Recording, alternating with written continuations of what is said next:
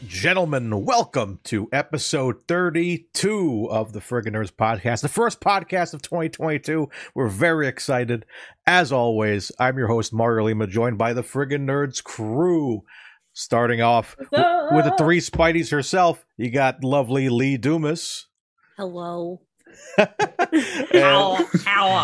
Hello. How are you? And my goodness, do my eyes deceive me? Is that the lovely Southern Belle herself, Britt Berkey? That's me. I've got the COVID trumpet happening. The COVID trumpet. We played the trumpets for last week, and joined alongside her, as always, you know, I'm the headband rocking Sweaty Mike. What's up, guys? Glad to be back. Happy New Year. And last but certainly not least, your boy James. What's happening, brother? Yo.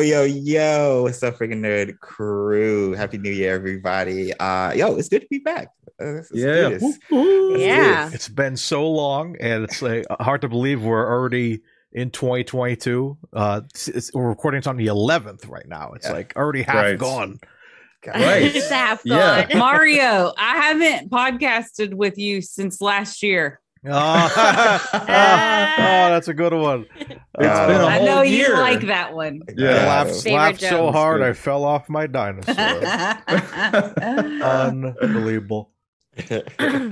We're a couple weeks in already to this month. We were gonna try to be here last week, but 3 out of our 5 hosts went down. Had COVID last week. Yeah, we have managed to avoid COVID for 2 years. Yeah, and all got it at the same time. As soon as January started. Were you guys having a secret hangout and didn't invite the Rhode Island crew? Yeah, I think James snuck into our New Year's party is what happened with our family. I was just driving through Nashville and I just threw it in the air and it just hit me. Oh my gosh, it was so crazy. But we're feeling good though. We're feeling good. It was a rough week. It's been a rough 8 days. It has been a rough 8 days. We are very large advocates of making sure you have your vaccine, your boosters. Get your booster. This was not fun. Fauci ouchies. Get your Fauci ouchies. Yes. Everybody get the Fauci ouchies. We're back though. We're back. We're doing good. We're doing good. Yeah. Everybody's healthy. Oh yeah. So glad to have you guys back, but of course, we got to get back to work here. We're back with the Friggin' Nerds podcast, and as always, do we really work? Do we really work? I feel like we're kind of all about play here. Well, unless you're Britt, because Britt will lock down her house and put out boards all around her house about I think Spider-Man was this guy. My newest working theory, and I haven't had time to even flesh it out. These are just the first note, single space, 2 pages. Oh my gosh. That started before COVID. That was 2 days before she got down. sick. Dang COVID, I can't imagine what that would have been if she didn't get sick. It would have been a novel by now. I probably would have already found, Feige's home address had I not gotten COVID. Or it would have been our new insider. Exactly. Well, yeah, and also in jail. Yeah. Worth it though. Our insider on the inside, if you will. Real inside, vulture inside. Yep.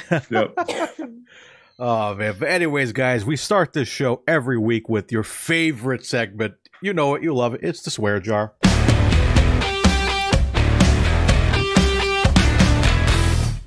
And for gosh sake, watch your language. Each week, the hosts are given a keyword that we are not allowed to say during the podcast. Each time that word is said, $1 gets added to the swear jar. At the end of the draft season, one lucky audience member will win that pot. Tonight's swear jar word is, it's going to be a hard one. We're up to $9, by the way, already. Yeah. Oh, no. Yeah. I just saw the word. It's been 2 episodes and we're up to 9 books. And to be fair, like we were trying to figure out how much we were going to put in, like how much the swear jar had, and none of us had actually counted. So I went through our transcript. We need to start going through the transcript, y'all, because there are definitely a bunch that we missed. Yeah. We missed our first one where we thought fantastic. We didn't say fantastic a bunch. We said it 7 times in that one episode. Oh my Lanta. 7. Oh man. Well, I think we might break that record today because the word this week is year. Year, guys. It is year. We're talking about all kinds of stuff having to do with years today. New Year's. I'm trying to get year out as much as I can right now before Mario locks it. To like get it all out. Year. It's like the thing, like you gotta like prepare yourself. Yes. You just need a buzzer now. From now on, just taboo. You got it. Yep, taboo. Yep. Yes, it's hard to keep track, but of course we have the great audience and mods in the chat somewhere that always correct us when we're wrong. So we always have that security blanket there. But anyways, guys, so after this sentence, you guys cannot say the word year starting right now. Now, this past blank has had a lot of great movies. This is gonna be so hard. Last annual cycle. Oh my god. The last 12 trip months. Around the sun. So many great movies we saw that we had to compile a list for you guys of every great movie from 2021. A top 10 list. Top 10 list. A lot of people doing this on Twitter. Though it was like a week or so ago. We're a little bit behind because of the sicknesses, but we wanted to bring this down with the sickness. We wanted to bring this the top 10 movies, nerdy movies of 20. Yeah, or nerdy movies. That's right. Yeah. Nerdy movies. Nerdy movies, indeed. So without further ado, guys, I think let's start the list, shall we? Okay. Let's do it. Coming in at number 10 is Add it up.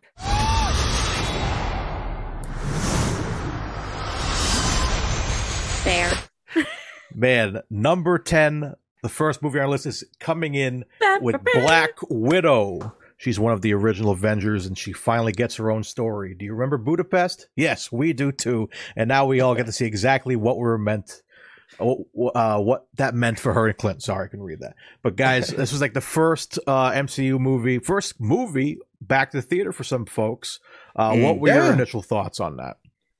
Yeah, well, this was like May, right? I think this was like the first big one. Like we had a few other releases right before it, but it was great. It was a great reminder of how awesome movies can be. But we didn't go to the theater and watch it.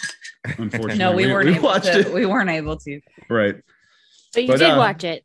We watched it from the sofa.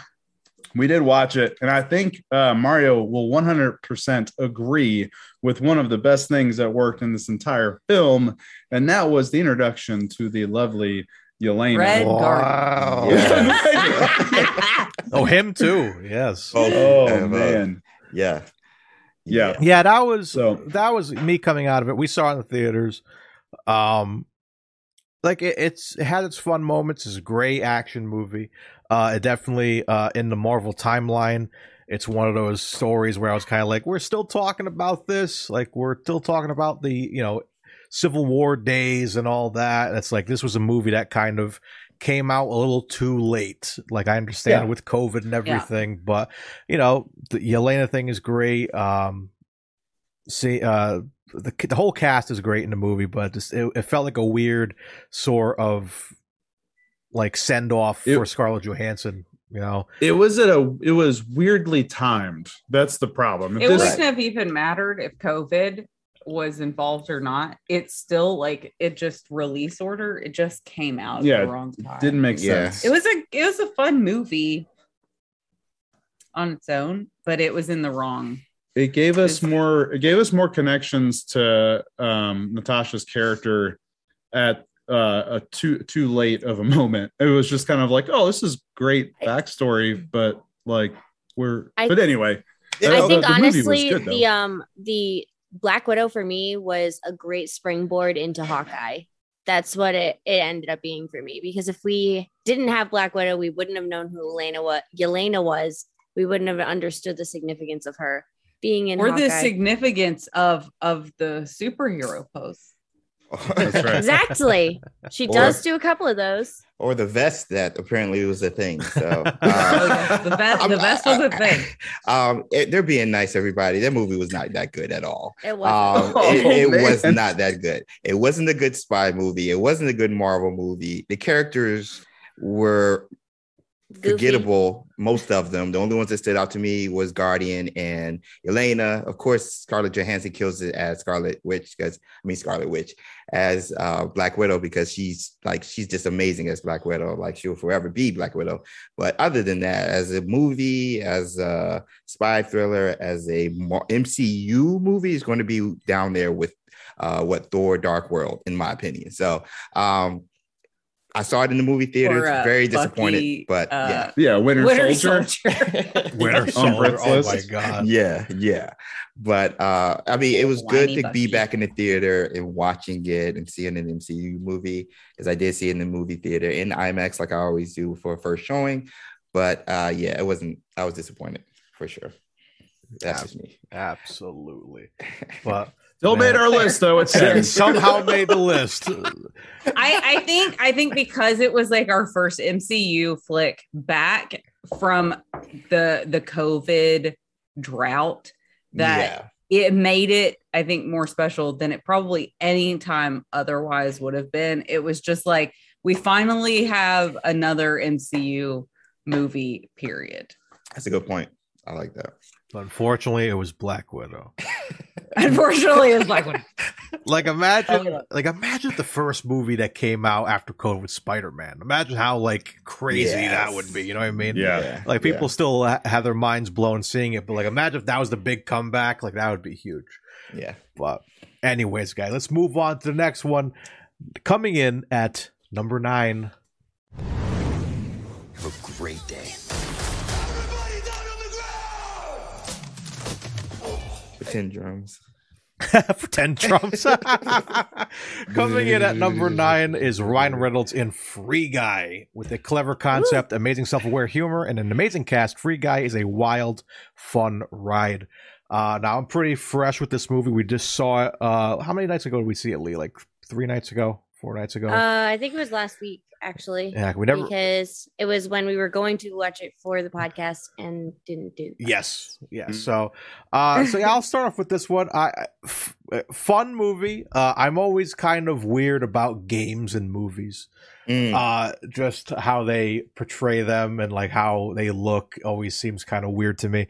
I thought it was kind of cool, being a streamer, seeing that side of entertainment being represented. We saw a lot of big names, Ninja, Pokimane, just some cool Twitch streamers on the big screen. It was really cool to see that.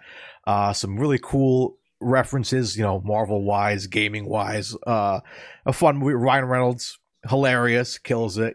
Certain things, kind of made me feel weird about it, gaming wise, but I think all in all, it's a fine movie. I give it I would give it an 8. Yeah. What do you guys think? It was a fun movie. I loved seeing the streamers up there. I was like, that was really cool. That they reached out to the streaming community and they involved them into the film. I thought it was super cool. And that the Marvel Easter eggs near the end. Okay, so we saw Free Guy in the theater after watching Black Widow, and I could tell you, Mike and I jumped out of our seats in the theater and we were cheering. That was our back to Marvel moment that we were missing in Black Widow. We were yes. No one else cared. No, yeah, we were in the theater. We were alone in our screams of excitement. We thought it was I laughed so much in that movie. I agreed. It just makes me happy. We Taika belly at laughed. it again.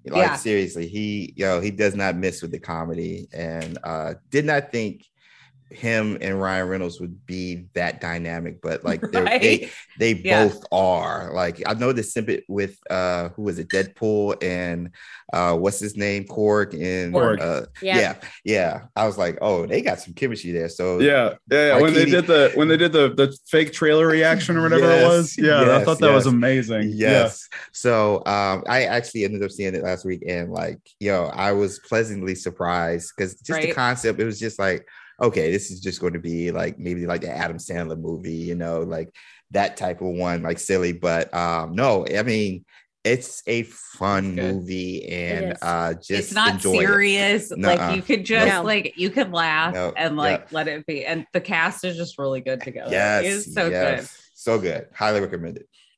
Yep, agreed on all of the above. Lee, any final thoughts on that? I mean, I just really, I felt like it was, I know that you didn't love it because you didn't like the way that the games were portrayed.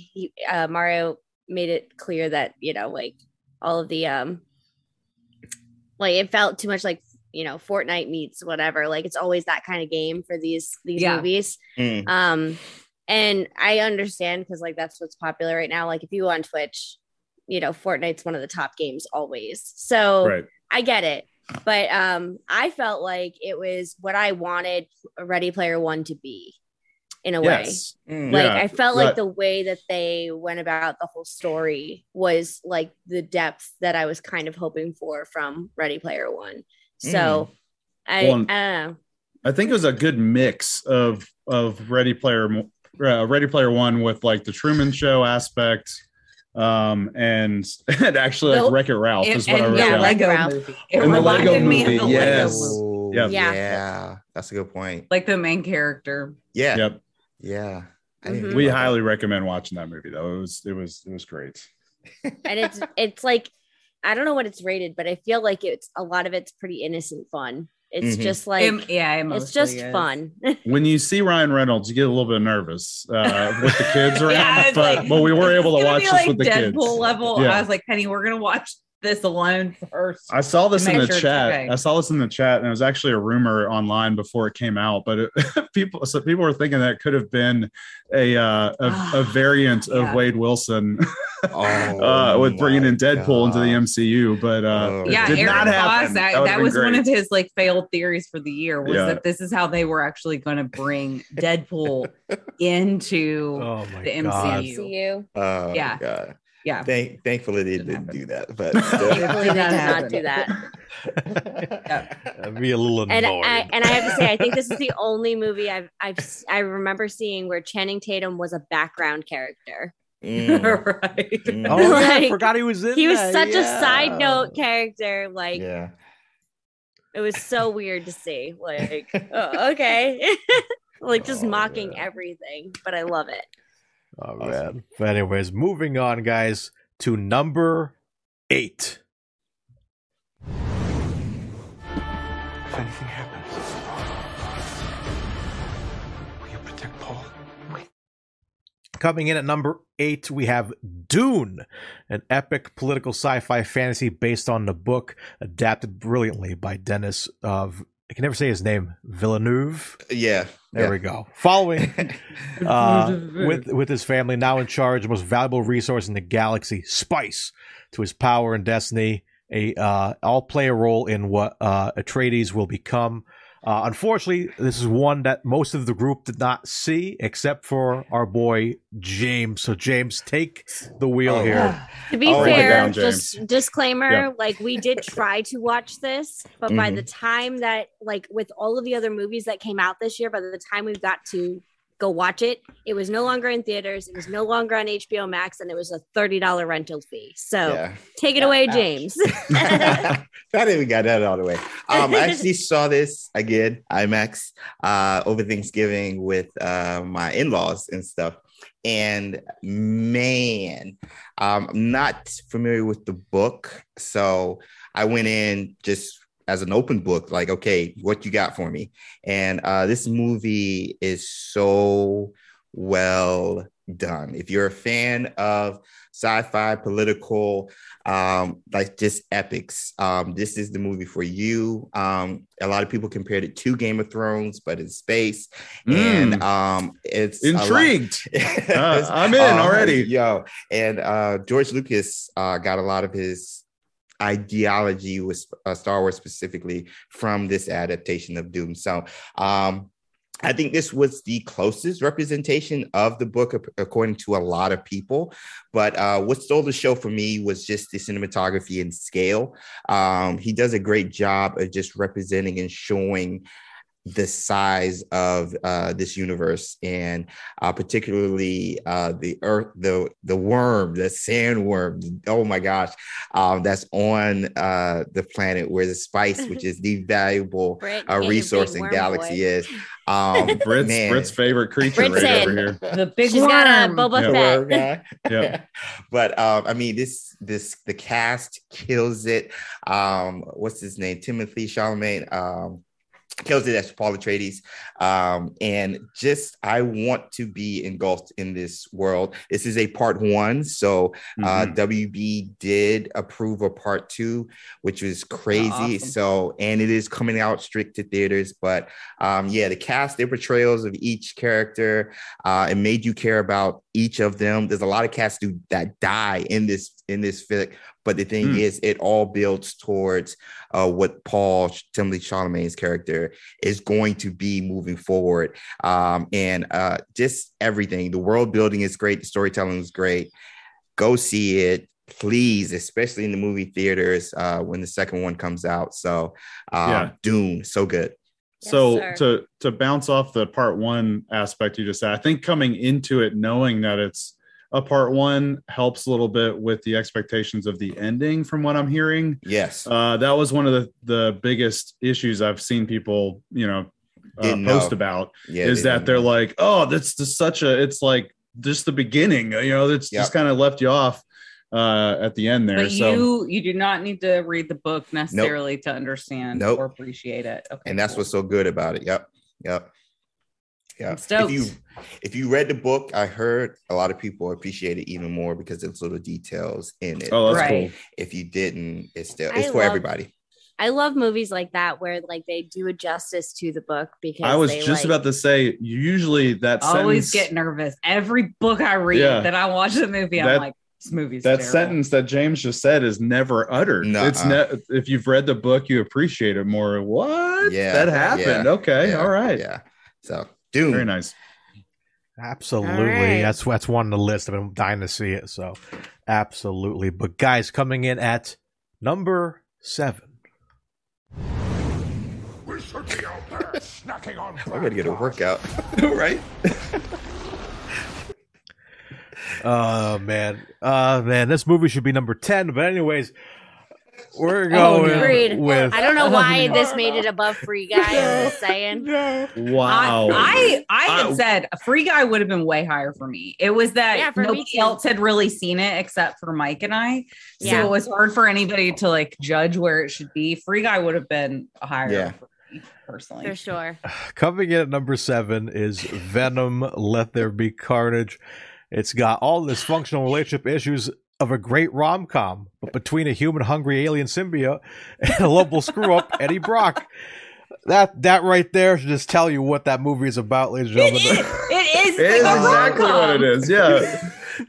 Like, okay. Like a Marvel rom-com. They literally break up and then they get back together and things are great. It's a Herbie the Love Bug movie. It's so I'll start off. I've never seen it, or I've never heard it referenced that way, but it's like a soap. It is. That fits it very well. Actually, I love that.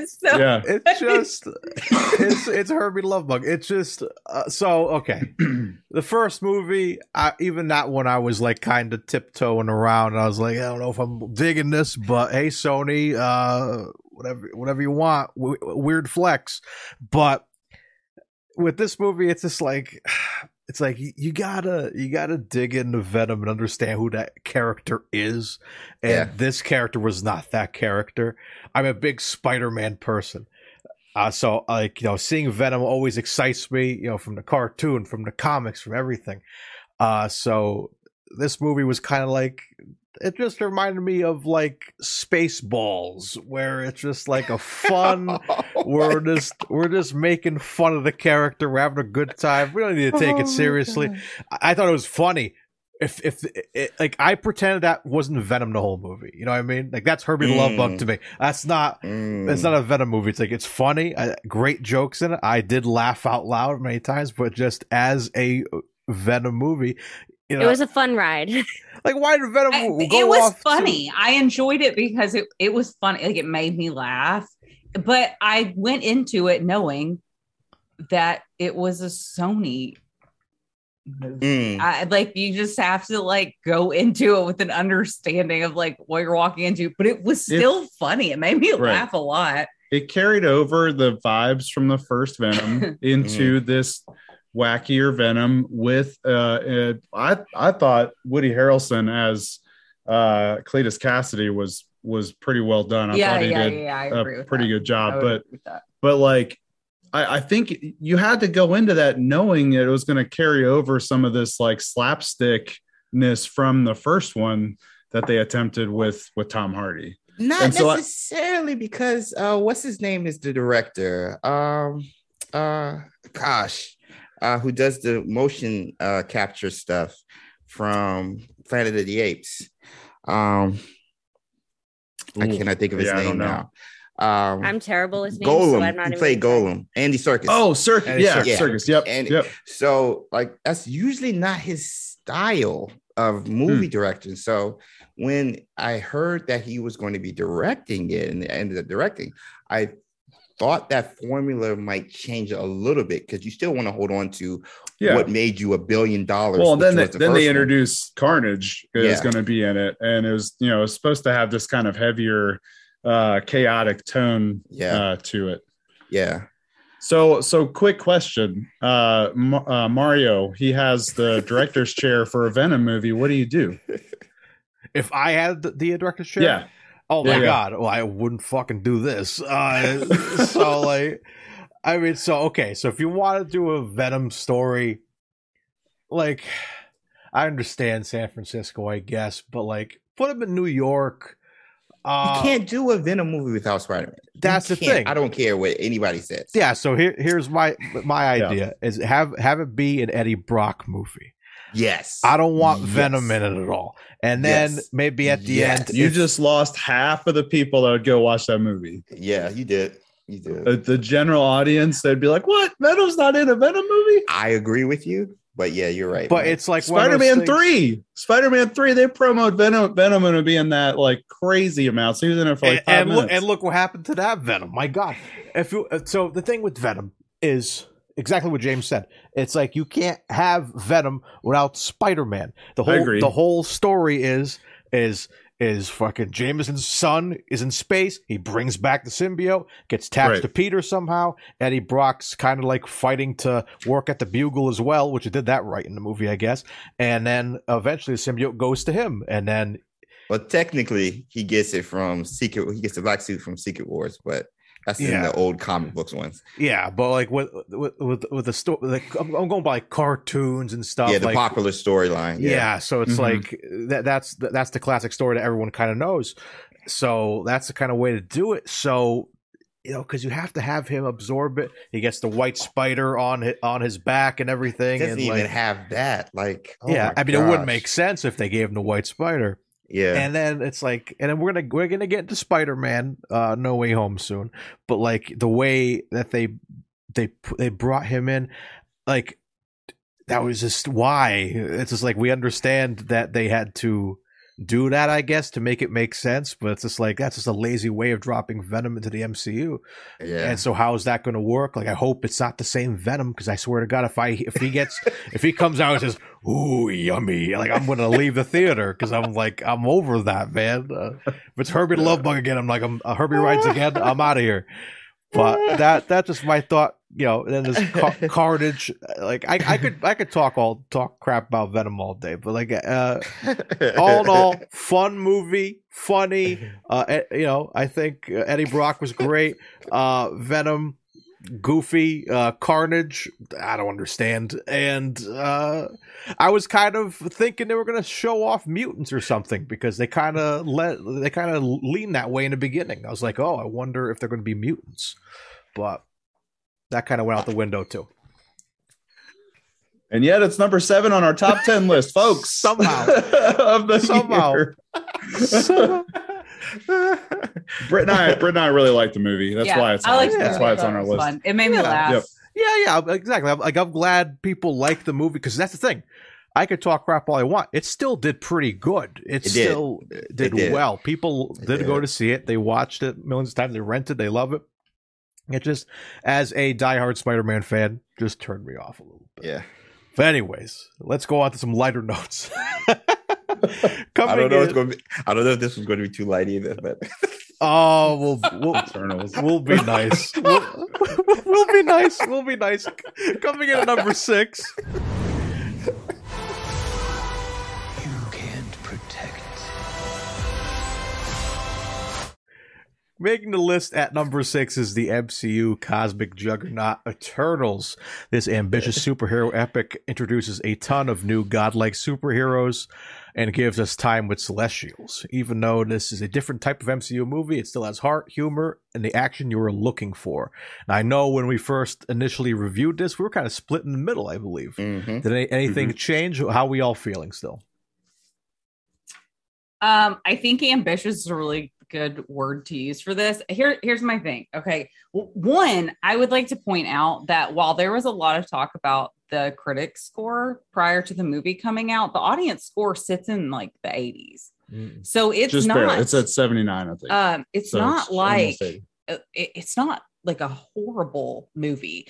And the thing is that a lot of people complained about, especially when like we were kind of in the midst of superhero fatigue, like why can't Marvel do something different? Why can't they put out something different? Everything feels like it's just following the same pattern. All the Marvel movies feel the exact same. Well, they did do something different, and it was an ambitious film, and it was different than a lot of Marvel movies. But also, that was one of the largest criticisms that I saw about Eternals, is that, well, it didn't feel like a Marvel movie. And it's like, what the fuck, guys? Like, you can't have both things. I think that there were some misses in it, but I think if you like put Eternals up against Venom, or you put Eternals up against Black Widow, I think Eternals like very easily comes out on top. Mm-hmm. Like visually, I think it was a stunning movie, and I think that there was a lot to like in Eternals. It was a creation story for our universe that is a lot to fit into a movie. Yet at moments it felt draggy, and at moments it felt rushed. There were some pacing issues and things like that, but overall I still think it was a really good movie. And if I had ordered these lists personally, Eternals would have been way higher on my list than a lot of these personally. That's where I'm at. I think we mentioned it when we first discussed it, whereas I think I must have said it or something, was I think it is tough when not only you're introducing some characters, but you're introducing 10 characters, in the span of, what was it, 2 hours, 3 hours, a little under 3 hours, I thought. It was a little under. Yeah, so it is tough to introduce that, that kind of, that amount of characters. But like you said, stunning movie, beautiful, great cinematography. The designs, the costume design's great. The CGI of the beasts you see in the movie, great. But there were some little things there that kind of I want to explain more. The main villain, I forget his name. I think we all said it should have really been 2 movies. Yeah, that would have, I think, resolved a lot of pacing issues and like unresolved storylines in the movie. Yeah, I need a little more explanation. I did attach to a few characters, but I feel like I didn't have enough time with them. Some being like, I always forget his name, the one who had the son. Phastos. Yeah, Phastos. Phastos, I was intrigued by him. I wanted to see more of him. Gilgamesh too. More Gilgamesh. It was characters that we wanted to see more of are the ones that ended up not making it through the film. Exactly. You know, that's another reason that I was really frustrated with a lot of the reviews is a lot of the negative reviews I saw were like, this movie is just like the Marvel's latest like woke film. And they're trying to push, guys, my COVID brain, it's like Phastos? killing me. Not just with Phastos, but like, Makkari? Yeah, we have Makkari. She's our first, deaf superhero. We had our first openly gay superhero. Mm-hmm. So too many political agendas, sort of. Yeah, which really pisses me off. Like, I'm sorry, I'm never going to be on the same wavelength with people who get mad when minorities are represented in movies. Mm-hmm. Because the critics, what I'm hearing is like, that doesn't belong. Like, I don't need to see your political agenda. That doesn't feel like a political agenda to me. That is just, people want to be represented in film. They want to see themselves in film. The LGBTQ community want to see themselves in film. That doesn't feel to me like a political agenda. It just feels like naturally like what human. Should happen. Yeah. Mm-hmm. So I get super pissed. And there were a lot of there was a lot of review bombing going on because of the representation that was happening in the film, which is like so irritating to me. And I heard a lot of criticism about Hawkeye because we have our first Native American superhero villain. Superhero villain. Whatever she is. With Echo. Like, I'm sick of hearing this, like, the woke agenda criticism. Like, get over it, guys. Sorry. This is 2021. 2022. Really. I'm going to get off the pedestal now. No, it was, just from the movie aspect, though, it was the best parts to me. And again, if you guys heard our previous podcast reviewing the movie, my favorite parts were them kind of opening the ceiling on the MCU and getting into what I deem the most interesting part of Marvel, which is the cosmic hierarchy, which is what they do best. And compared to DC's cosmic hierarchy, in my opinion, some might disagree, especially with Sandman coming out. But nonetheless, I think they did that with the introduction of the Celestials, the scale alone of them and seeing how big they were. Especially on IMAX. Oh, yes, my God. I saw this in IMAX. Yeah. And I just drooled because I was like, yo, Galactus, yo, Eternity. The Living Tribunal, like they just opened up all of this with this movie. And I think what this movie did for me personally was just get me excited of what they could do moving forward in the MCU, more so than what the Eternals were doing in their situation. Correct. I cared more about what is happening moving forward with this movie. So overall, a beautiful movie. Was it Chloe Zhao, Academy Award directing winner last year? She did a magnificent job shooting on location, which is why the filming was so beautiful. The cinematography was so good. And just the scale and stuff. Of course, it has its problems, but those were the positives for me, and I look forward to what the MCU does moving forward after this movie. Absolutely. Yep. Yeah, it was great. I loved Eternals. All right, so moving on to number 5. Oh, I'm so excited to talk about this one. 5. Nice.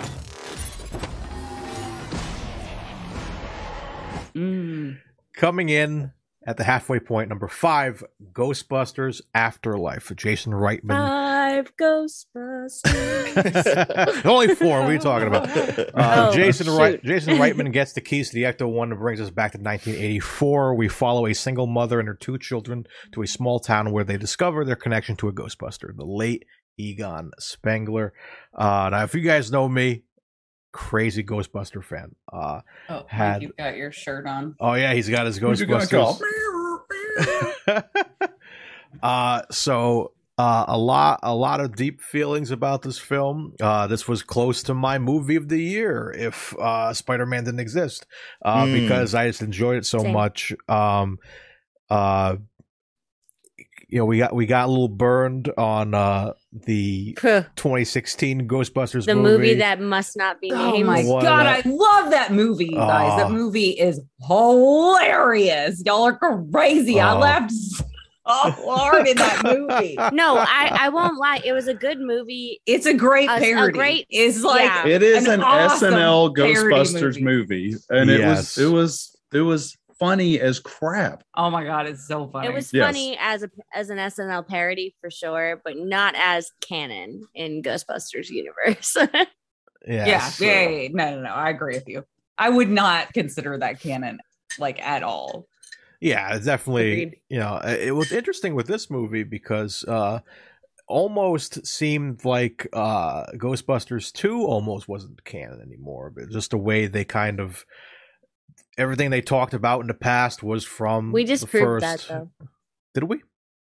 You and I did. I did the research and I disproved that theory. There's like 3 things in the film that connect directly to the second film and make it canon. Okay. So, but mostly they were, when I did my initial review on YouTube, youtube.com/FrigginNersMedia,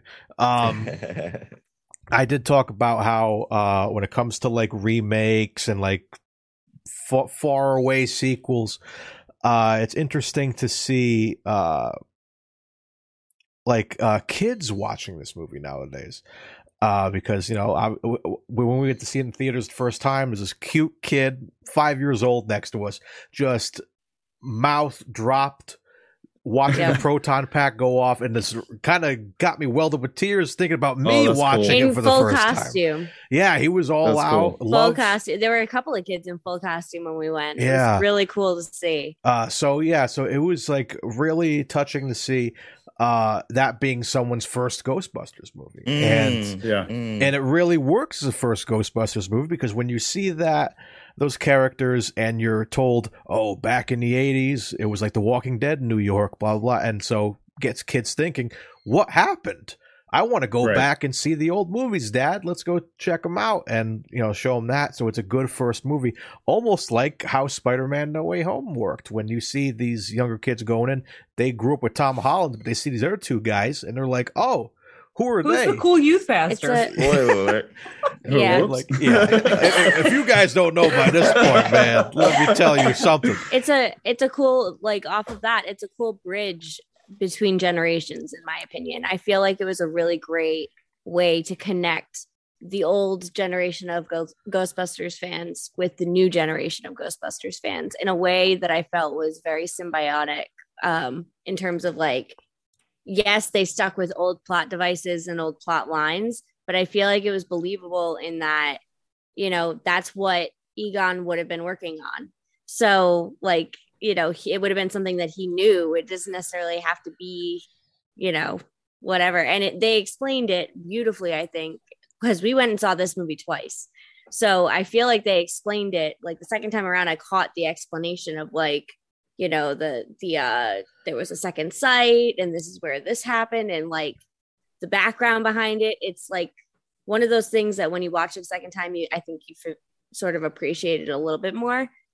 But yeah, I loved that movie. I loved it. So like, that is one of the only, we don't go and see movies in theaters more than once usually. And Ghostbusters was one of the 2 movies this year that we saw twice. Absolutely. Yeah. I definitely, the nostalgia part of it. This is something that this entire, like, I don't know, past few years plus going into the next couple of years, it's going to be something.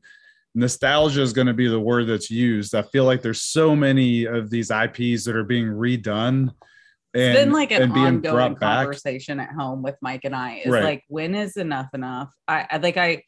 I right now it's not I'm not saying it's a bad thing. I don't agree with you. I love being like an 80s 90s kid. I was such a massive Ghostbusters fan. Like, I don't know how many times we watched those original films and dressed up as the Ghostbusters and stuff, but I I'm like, okay, guys, we get it. Like, it's safe because you know that like we're the ones that have the money right now to pay to go to the theater. So, you know, if you remake stuff from the 80s and 90s for us, we're going to watch it. But I was watching this critical review of like just in general, like remade movies and stuff. And he was like, so that's like that's the cool stuff that like we get to look back on, right? Like, and go like, oh, the 80s, the 90s were such a cool time to be alive. Like, look at this stuff that like was created out of that era. And he was like, if we keep just depending on what they know will make money, which is these nostalgic remakes, what will our children say? Like, oh, that's what, like, this was such a cool time to be alive. These were like the original IPs that came out when I was a kid. Or will they eventually be so obsessed with a previous era that like creativity just sort of dies? And it was just like, it's an interest, like it's obviously a very dramatic view of the situation, but it's an interesting question to ask, is like, what are we making that's new? Like, what are we taking risks on right now? And I know that's a lot because like every movie on our list, it's Marvel, which is none of that's original content. We have Ghostbusters, which is not original content. Like, that's a lot of what we cover, but also like, what are we making that's new? What are we creating that is new? Well, Free Guy is no, that's newer, but it's not. It's still tropey. Well, it's not going to stand the test of time. No. That's what it is. And so just to shortly like elaborate what Britt's saying is like, that is what is scary about times like these, because money talks louder than creativity. And if you are looking at the bottom line and just be like, well, this makes money, let's keep doing it until this well dries up, then it's not going to give you room for creativity. And so you have to rely on, at least in the movie making process, you have to rely on a lot of YouTubers and other people who are doing it at the grassroots levels. And hopefully that inspires other generations moving forward to create their own stuff. So it's a great topic to have, but yeah, it is a scary time when all you see is remakes. It's a good discussion for later, like to table for like a later podcast, and we don't have stuff going on because we're about to have a dry period of Marvel. So it's something that like with Spider-Man coming out and Ghostbusters, which we watched a couple of times, and The Matrix. They all came out within a month. I was just like, wow, like this is, especially when Ghostbusters was like literally the same storyline from the first movie. I was like becoming acutely aware of like, maybe we're taking this too far. But I don't know. It's just it's a discussion to have at a later time. Like it's an interesting question to explore, I guess. Mario, I didn't mean to jump in and cut you off before. What else were you going to say about the movie? I forget. I just wanted to, while you were still on that topic, I wanted to mention that, and then it just spiraled, and I'm sorry. It's all right. But yeah, just to kind of end it on that, it's like, yeah, I totally agree. It's like nostalgia's been kind of like taking over our lives. It definitely has kind of felt good, you know, with COVID and how everything's been lately. Nostalgia is comforting, but I do hope that we get some more original ideas, you know, in the future. Marvel has some like original kind of takes on certain characters when it comes to costume design and certain different things. Even some games are coming out with like the Spider-Man games. They're very different stories than we might expect.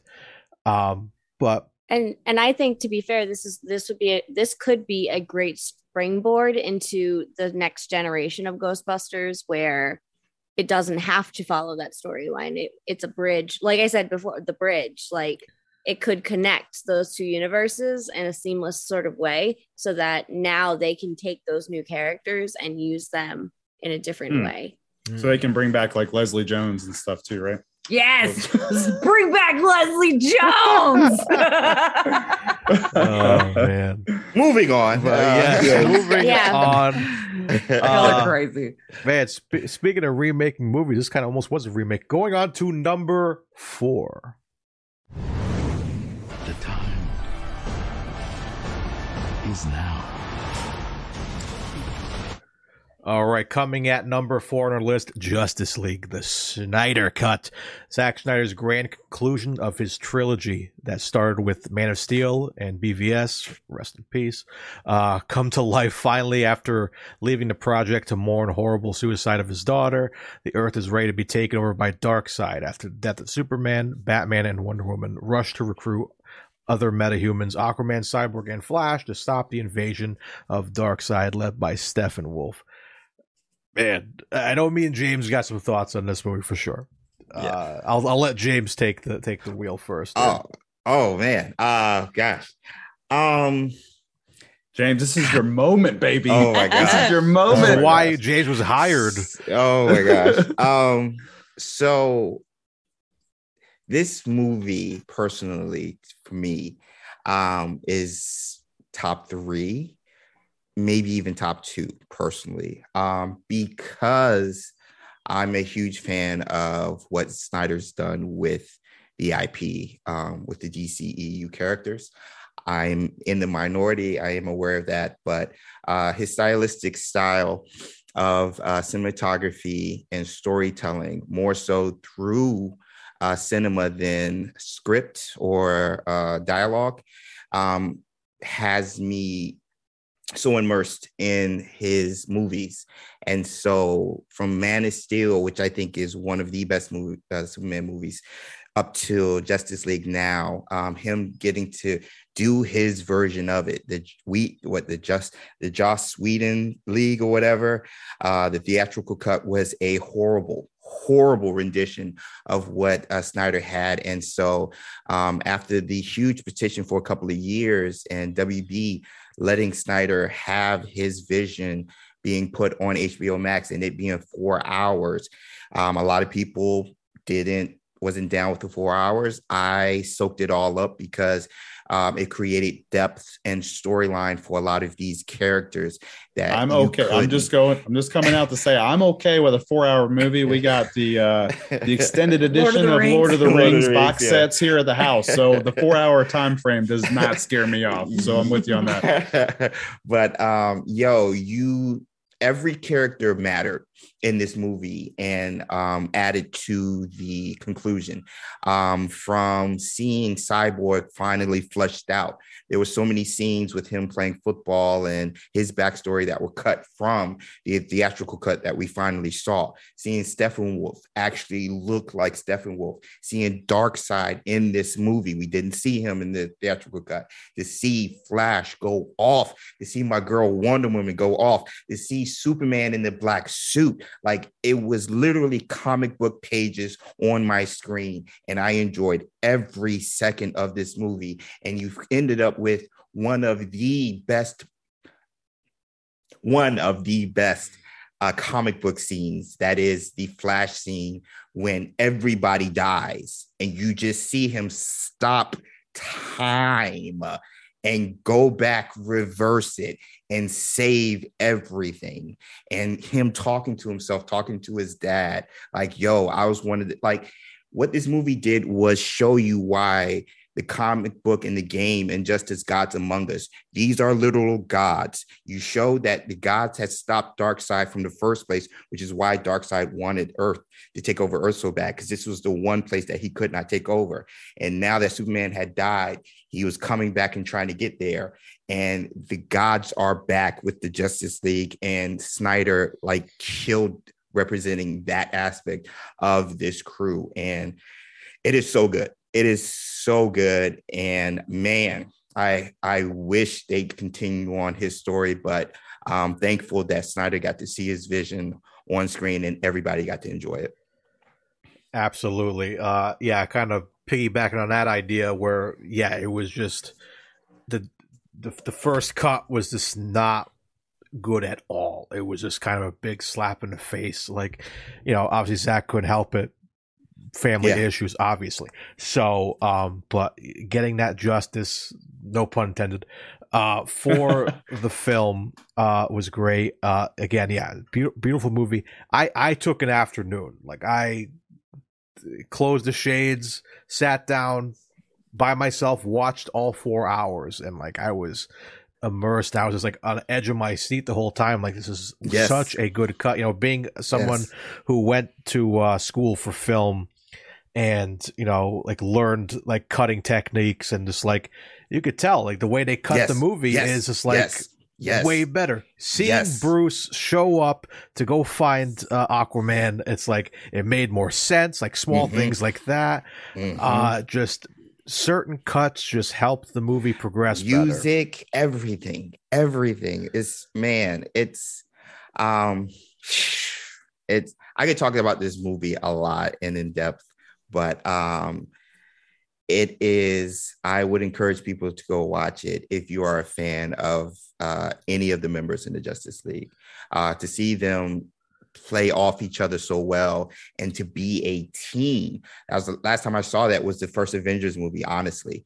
And so to see that in this side of the comic book sphere was pretty awesome. And again, shout out to Zack Snyder and the team and WB for letting them do it. This was amazing to watch. Absolutely. Any thoughts from anybody else? We have yet to venture into the 4 hour universe, because it's not going to be 4 hours. 4 hour time commitment. I can't sort of do anything. If I start, it's going to be like, okay, James, I'm going to need you to have your cell phone handy and be at my disposal for the next 6 months, because I'm going to have questions, because I'm going to have to watch all of it. Yeah. But it's on the list. The whole DC shebang. Yeah, I mean, the great thing about it too is like they kind of set it up and cut it to be episodic, where you can like watch them as episodes. So because I knew people were going to be like, man, I'm not going to sit for that long. It's like, I cut it into episodes, man. It's like binging on Netflix. You know, it's not. The time commitment is not. Yeah, it's not a problem. Yeah, not an issue. It's just trying to fit it into everything else. It's not the watch time commitment that is an issue. It's that opening I the door. Can't let it go. Yeah. So it's not a 4 hour time commitment to me. It's like, am I ready to give up a child to make space in my life for another fandom? Maybe so. I don't know. One of them's getting kind of mouthy, you know? Oh, man. But anyways, guys, we're almost at the bottom here. Coming in at number 3, some more DC. We got...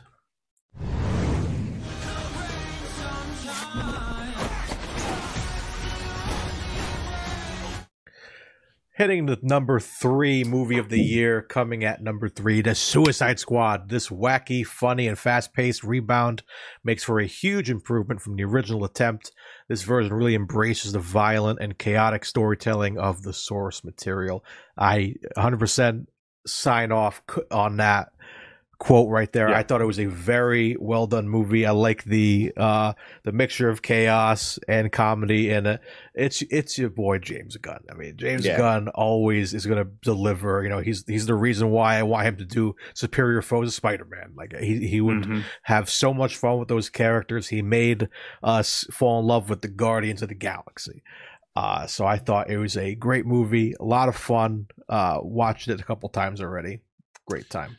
Yep. Yeah. This was the DC movie that we did watch. Like this is how you do DC and comedy. Yes. Like just completely outrageous, dark, violent, but comedic elements. Polka dot fella was crazy. So much. But just the entire the group dynamic worked so perfectly in this. Like you got all these team up movies happening, and like this was such a funny. It almost felt like a parody of these team up movies where they're so outlandish and they have so many like crazy aspects, like Polka Dot Man. I forgot her name, but the girl that can talk to rats. Like all these strange superpowers that all like work so uniquely well with each other. Weasel, like there's so much craziness. King Shark, like what What is going on? Like, and this now we've movie, got a spinoff show. Yep. Now we got Peacemaker coming out this month. Actually, I think it comes out tomorrow. I think the first. He's been doing his media. Oh, in full Peacemaker garb. They're always like, you never know what John Cena's going to show up with. Yeah. But it worked so well. I mean, this was no question a top 3 movie of the year for me in this list. So definitely agree with the spot on this from the consensus rankings. Absolutely. All right, so let's get through these last 2 because we got a lot of talking on number 1 for sure. Mm-hmm. So moving on to number 2 of the year is my son. You can't run from your past. Oh my gosh, getting the silver medal on our list this year is Shang-Chi. Probably one of the most widely accepted introductions to any Marvel superhero. Shang-Chi explodes onto the scene with a beautiful and breathtaking tribute to the world of Kung Fu. Man, this movie, I wish this was my first movie back in theaters, man. Like, this was like a lot of fun. This movie was amazing. Just cinematography. This is like one I expected to not like. Really? Yeah, I was not like after I saw a few of the trailers, I was like, like this actually looks like amazing. So I was trying not to get my expectations too high. Like, if I'm remembering back then, I feel like all of us were like, yay, it's like a Marvel movie. But like, I don't think any of us expected to love Shang-Chi as much as we did. Yeah. Nope. Yeah, it was great. The action, the fight scenes, the choreography, the music they used in different aspects. The first part of the movie, real urban feel, and then the second half of the movie, you got the classic music that they use in those settings, and it was just the choreography, the way things were shot, the comedy.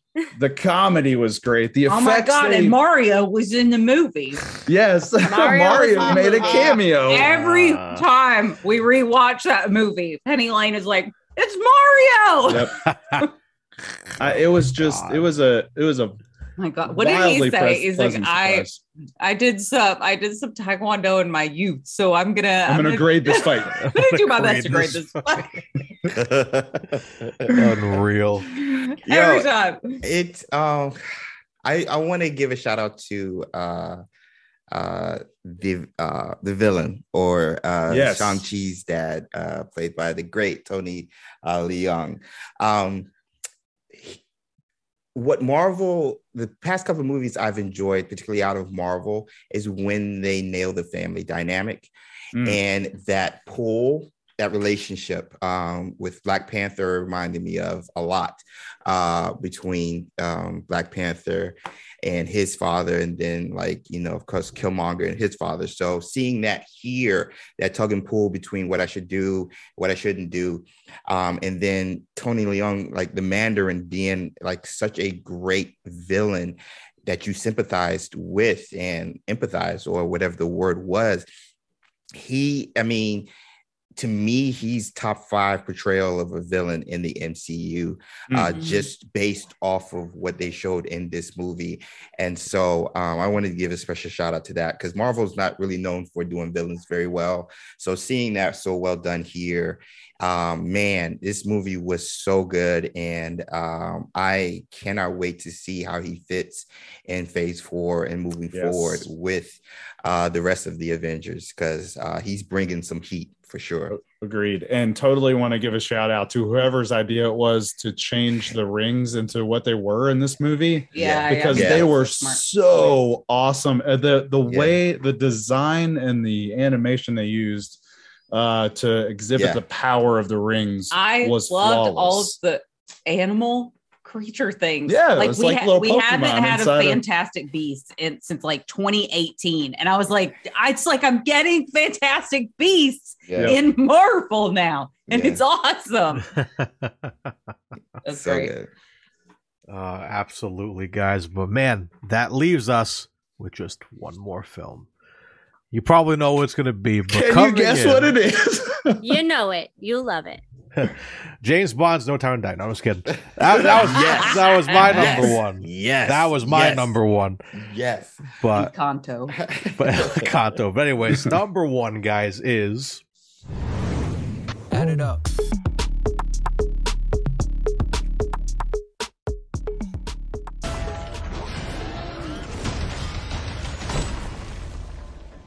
Hello, Peter. Taking the top of the list is, of course, Spider-Man No Way Home. A bigger, bolder Spider-Man sequel expands the franchise's scope and stakes with losing its heart, getting for lots of fan service. Sorry, I'm bad at reading, obviously. Lots of fan service in this one, and making sure to get some tissues because this one is a tearjerker. So we have a lot of thoughts on this. So we're going to break down everything. Full spoilers, guys. We've gave you guys a few weeks to go see it. This is your chance. It's been almost a month. So it's your chance. If you have not seen this yet, please just go see it, for one. And for two, don't let us spoil this for you, please. There's so much in this movie that it's so great to see firsthand. We love you guys if you haven't seen this yet, but please pause us right here. Do not listen to us any further. We got a fancy new drop for you. Tim and Stacy have gotten to see it. Yeah, that's exciting as heck. Exactly. So yeah, we got a fun little it's our new segment called Screen Chat. So we'll give you guys a couple seconds to get out of here. This is Screen Chat.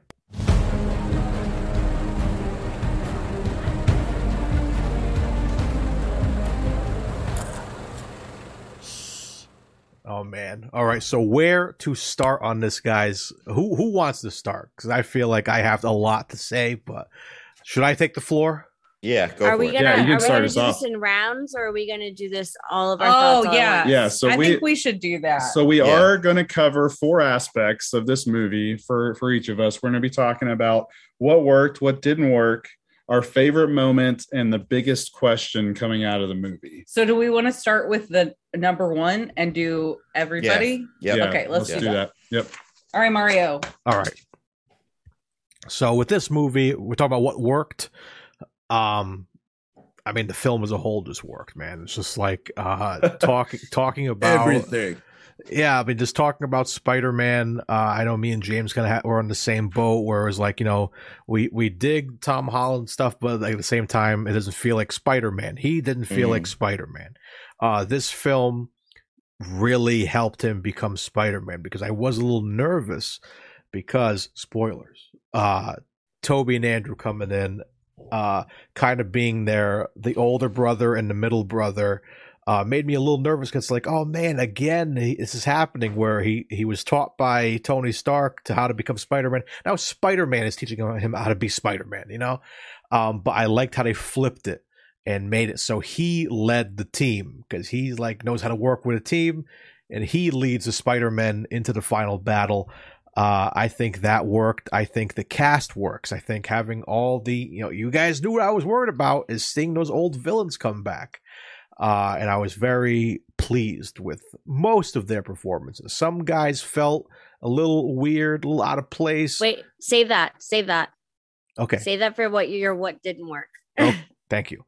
But all in all, I think the cast is great. I think it was a great story. I think we have great things coming for Spider-Man in the future. Can I go next? Sure. Yeah, rock it out. All right. So my favorite thing that I felt worked so well in this movie was the dynamic between the 3 Spider-Men, and the way that they sort of tongue-in-cheek tied this movie into even the original 2 trilogies. So I felt like there was a lot of nods to the things that people felt about the Spider-Men in the original series of the original trilogies of them, or whatever you want to call it, the original sets of movies. So like, for example, Toby, when he comes out of his portal, he's dressed as Peter Parker. What does everyone say about Tobey Maguire? He is the best Peter Parker, right?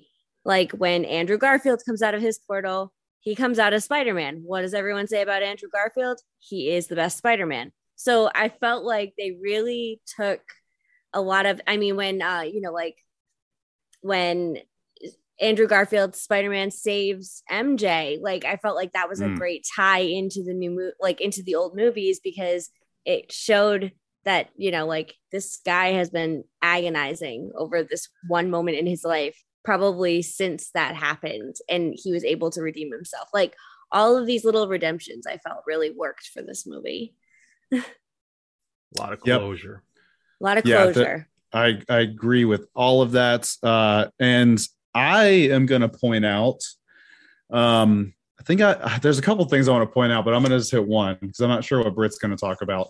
I'm going to talk about Mr. Willem Dafoe as the Green Goblin. Completely like stole the show as there were several villains in this movie, but like, dude, he was the villain. Like he was insane. It was amazing. And I don't think he gets enough credit, even with his work on the original Tobey movie. I don't think he gets enough credit as a comic book movie villain. Yes. Because in this movie, there are moments that he's getting punched in the face over and over and he's laughing. Smiling. And it's just like, what? Like he is on par. I wouldn't put him on the same level as, Heath Ledger with the Joker, because that was just a phenomenal performance. But he's got to be towards the top of the list after that. Especially in the MCU. Yeah, especially in the MCU. I think that's the big part. He did such a fabulous job, and he did most of his own stunts. Yep. He did most of his own stunts. It's crazy. That part is wackadoodle to me, because I watched the pressers and stuff before. Yeah. He looks like a strong gust of wind would break him in half. Like, I don't know how physically he could handle doing his own stunt. And on top of all of this, awesome kudos for Willem Dafoe. He was said to say during the initial planning stages of bringing him back, he did not want to come back if it was just for a cameo. He said, "You can't bring me back. It's just a cameo. I won't. You have to. I want to be a big part of this movie." And so glad he came back and did that. That was amazing. That he was amazing. Cool. Britt? I think I know what James is going to say, so I don't want to do that. No, I will say what worked. I'll just say this. All of these damn haters out there freaking Andrew Garfield. Garfield. No. I don't want to hear it. I don't want to hear anybody giving any love to Andrew Garfield, because nobody gave any love to him on the list. I don't want to hear anybody in this group because no, James. You go back and look at the tape. Okay. You look at the tape. He's above Tobey. He's way above Tobey for me. Okay. He's not above Tom for me. But But everybody in the freaking world hated him until this movie came out. And I swear to God, like, my Facebook and Twitter feeds are just constantly like, whoa, like you all you people have been really sleeping on Andrew Garfield. And I'm like, what are you talking about? You people all hated him until this movie. I think that Andrew Garfield really worked in this movie. I'm not sure why everybody is now bandwagoning Andrew Garfield, but whatever. If it gets in the third movie, then good for him. Gosh, but it pisses me off. But I think he did was amazing. Great job. I want to see a movie with just Andrew Garfield, and even just like Andrew Garfield and Tom Holland. Like, I felt like Tobey Maguire also pulled out some really great stuff, but I felt like the dynamic between all three of them was the thing is, I don't want to hear people talking about, I want to see an Andrew Garfield movie when you didn't support him when the movies were out. You did not support this cat when he was making those movies. Yeah. Spider-Man, The Amazing Spider-Man 2 only made maybe $500 million without a pandemic. I do not want to hear anybody talk about, I want to see Andrew Garfield, because you guys did not support. I saw that movie twice and bought the Blu-ray. I do not want to hear anybody talk about that. Well, I go back and I look at some of the issues because I wasn't into Marvel back when that stuff was released, and I go back and watch some of the the critical YouTube reviews and stuff of it, and I'm like, man, some of the stuff that you guys have issues with, there are bigger issues in the current MCU, and you guys are okay with that. Poor guy. I would love to see Andrew get a third movie. I would love to see it not be Sony.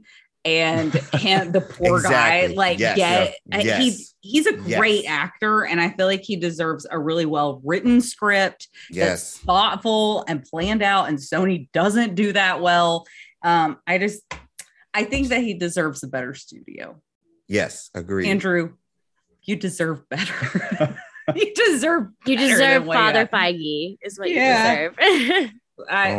So I think Andrew worked great in that, but I was an Andrew fan before. I was never a massive Tobey. Sorry, guys. Oh, that's like, for clarification, I know when me and Mario talk about the Tobey Maguire movies, it's the movies. It's the movies are so well done. With Andrew Garfield, nobody liked the movies, but they liked him as Spider-Man. And I think that's the big difference that a lot of people don't realize is if you combine both of these cats together, they would make the perfect Spider-Man and maybe make the perfect Spider-Man movies, which is why a lot of people like Tom Holland, because he kind of fits in the middle to a lot of people. So in that retrospective, which is why Andrew Garfield is lower, because like, I didn't really buy Tom as Peter Parker, but what worked for me in this movie was finally seeing Tom Holland, like the stakes. Finally, yes. I know we talked about it earlier with our list in past podcast, and that was my knock on this iteration of Spider-Man. And so to finally see it, I was like, okay, so I don't know if they originally planned this to be an origin story or not, but it ended up being what it was. This was an origin story. And finally, because even when Aunt May died, I didn't really cry because I was like, finally, like we have some stakes. Like everybody's crying in the theater, and James is like, you should have saw it. I was with like 4 other friends, and they just looked at me. I was like, yo, I have been waiting for this because I feel you on that. This is the defining moment of Spider-Man and the adaptation of what they're trying to pull from, which is One More Day. In the comic book, he's talking to Mephisto to try to save Aunt May. So the stakes are different because he's already lost Gwen Stacy. He's already lost Uncle Ben. So he was already established. So he was about to lose the one last thing he had. So I was finally happy to see Tom Holland, at least his iteration of Spider-Man, have some stakes and finally like learn with great power comes great responsibility. Then Marissa Tomei killed it with her delivery or her iteration of that saying. So to have the stakes finally in this version of Spider-Man was a breath of fresh air, because that's what me personally I've been waiting on for this iteration.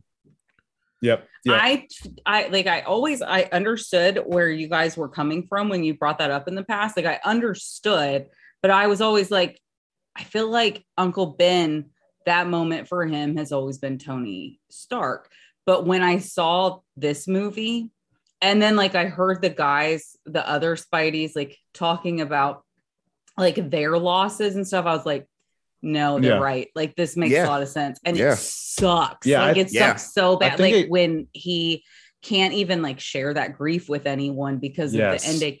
I was like, damn, I think the guys were right. Like I hate to say that. I think it's right. And I think they're right too. And it's funny because I don't think I realized that you were right until it happened. And I was like, I'm happy because I'm assuming that the plan originally from the behind the scenes production was they were probably like, yo, we've killed Uncle Ben multiple times. Like we've seen this on screen so many times. Let's just pop him into the Avengers and like have him kind of like sort of already established. Yeah. And I think it got to the point where it's like, no, I think we need that from the audience perspective to see that happen to Spider-Man.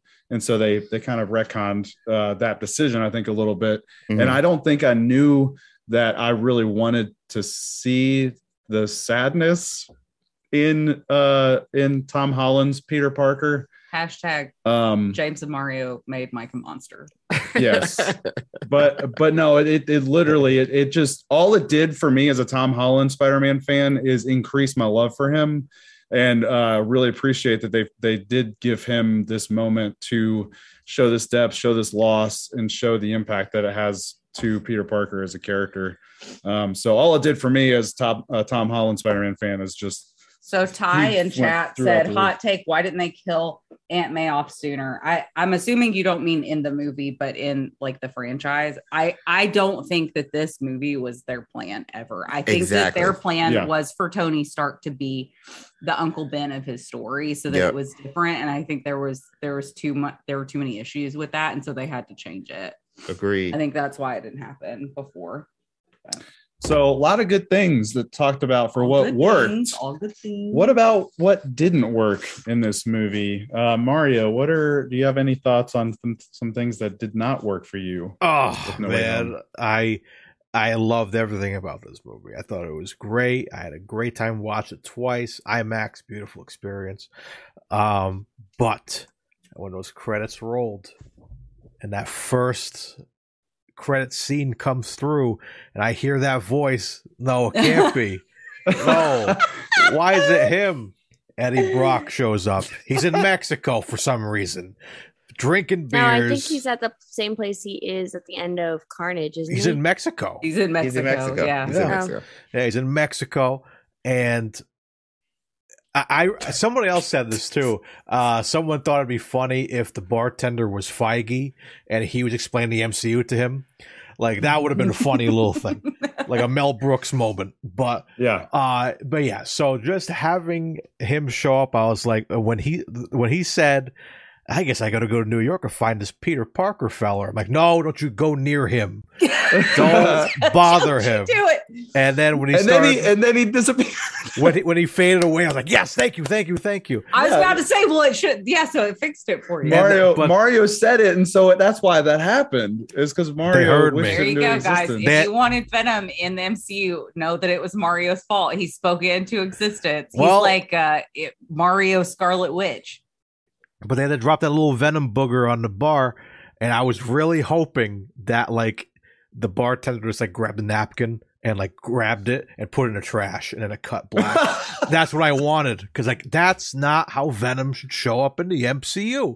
I understand it was like a lazy way to be like, oh hey, there's still a piece of Venom there, and it's gonna hitchhike its way to New York from Mexico and attach to Peter somehow. I don't know how it's gonna get to him. It's not gonna be as special if it's just like gonna grab onto the bartender, then grab onto some like person at the airport and grab onto whoever.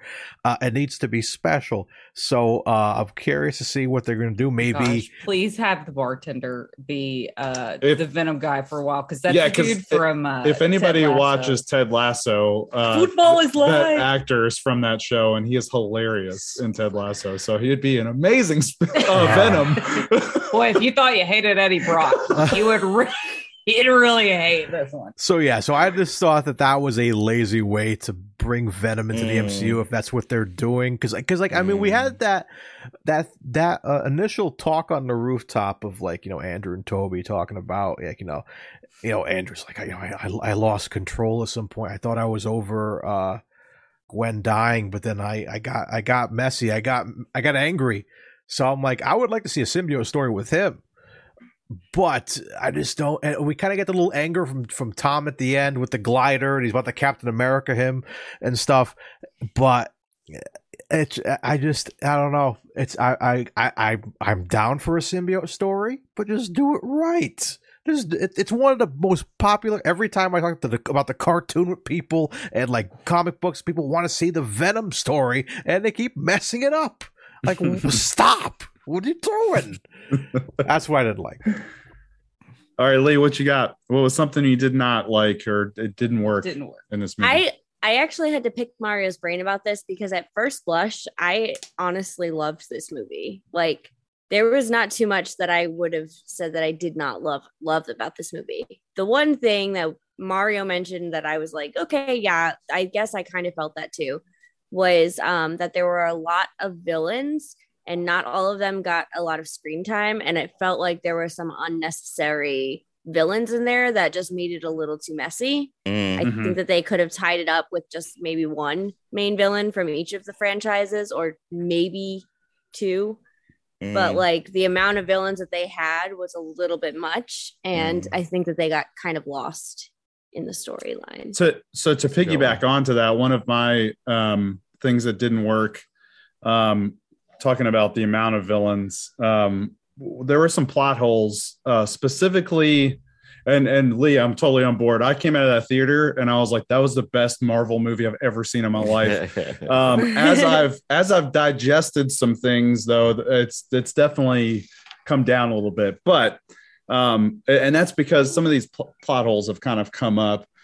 Two of them, I'm going to go with Electro. Sorry, I was trying to remember what you were talking about. Electro being there makes no sense on why Strange is explaining. Yeah, I still haven't heard a compelling. Yeah, I cannot figure out the theory me that it actually makes sense. Because the idea is they're here because they know who Peter Parker or Spider-Man is. Peter Parker, but we did not see Jamie Foxx's Electro know that. And they double down on it. When he takes the mask off, he's like, I thought you were black. Kind of hoping you were black. Yeah. Yes, and it was like, well, then he definitely didn't know. And and I know this is Jamie Foxx's like requirement to come back, but he looks 100% different compared to all of the other villains that look all the same. Like there was just a big question mark around Electro.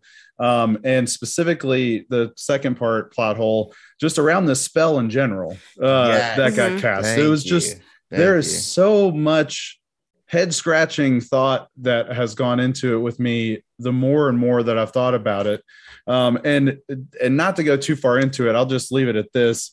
If Peter just came to Strange and said, hey, can you just erase the memory of Mysterio's video from everybody? We'd be happy. It would have been done. And there we go. But there were a couple plot holes that kind of had my head scratching a little bit. That it just seemed like they wanted to force this idea of a faux Sinister Six, movie with the multiple Spider-Man. Yeah, so here's the thing. This movie was so good that it requires us to then pick at it more than like we would Venom, right? Like Venom, Let There Be Carnage, because it is done really well. But so we saw it first on like on opening weekend. And so we're surrounded in a theater full of people that were like cheering and ecstatic. And it was just so much fun to like have that experience and be surrounded by nerds. This is what we talked about. Like we wanted that moment. When I went and saw it again in theaters, it was a silent theater. And so it allowed me, I think, to watch it with a little bit of different perspective. And I do think that I saw pieces of Sony in it, which bothered me personally. I don't trust Sony with anything. I think they're like just like the crumbling remains of mediocrity. I don't trust Sony to touch anything. So I started seeing Sony in it and it bothered me. I think that and this is the same issue that I had with Ghostbusters, because I really enjoyed watching Ghostbusters. But when I watch it back, I'm like, I feel like they relied a little too much on the fan service and nostalgia of seeing our guys back together and allowed stupid plot holes to happen that ended up, they end up cheapening the movie. Like, guys, why didn't you just tighten that up? Like, you already had this great movie. If you would have tightened those plot holes up instead of allowing yourself to make really like careless, stupid choices like that, it would have been like a home run for me. So the villains, I do think the first third of the movie is poor in comparison to the back half of the movie. Yes. I think the pacing in the second half of the movie is way better. And when I see the three guys on screen, the three Spideys together, they feel natural to me, right? Like their dialogue, that it is completely believable to me. And I didn't feel like that with the villains. And and it's not the acting, like those are phenomenal actors.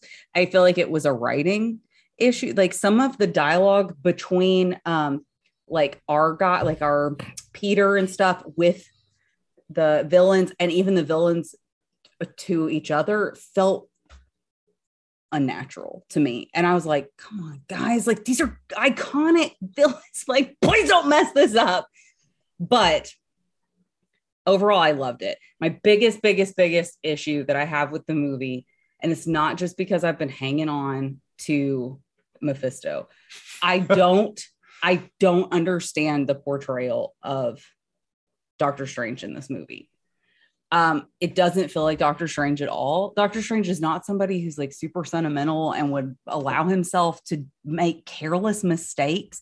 He is, he's arrogant, but he's not careless.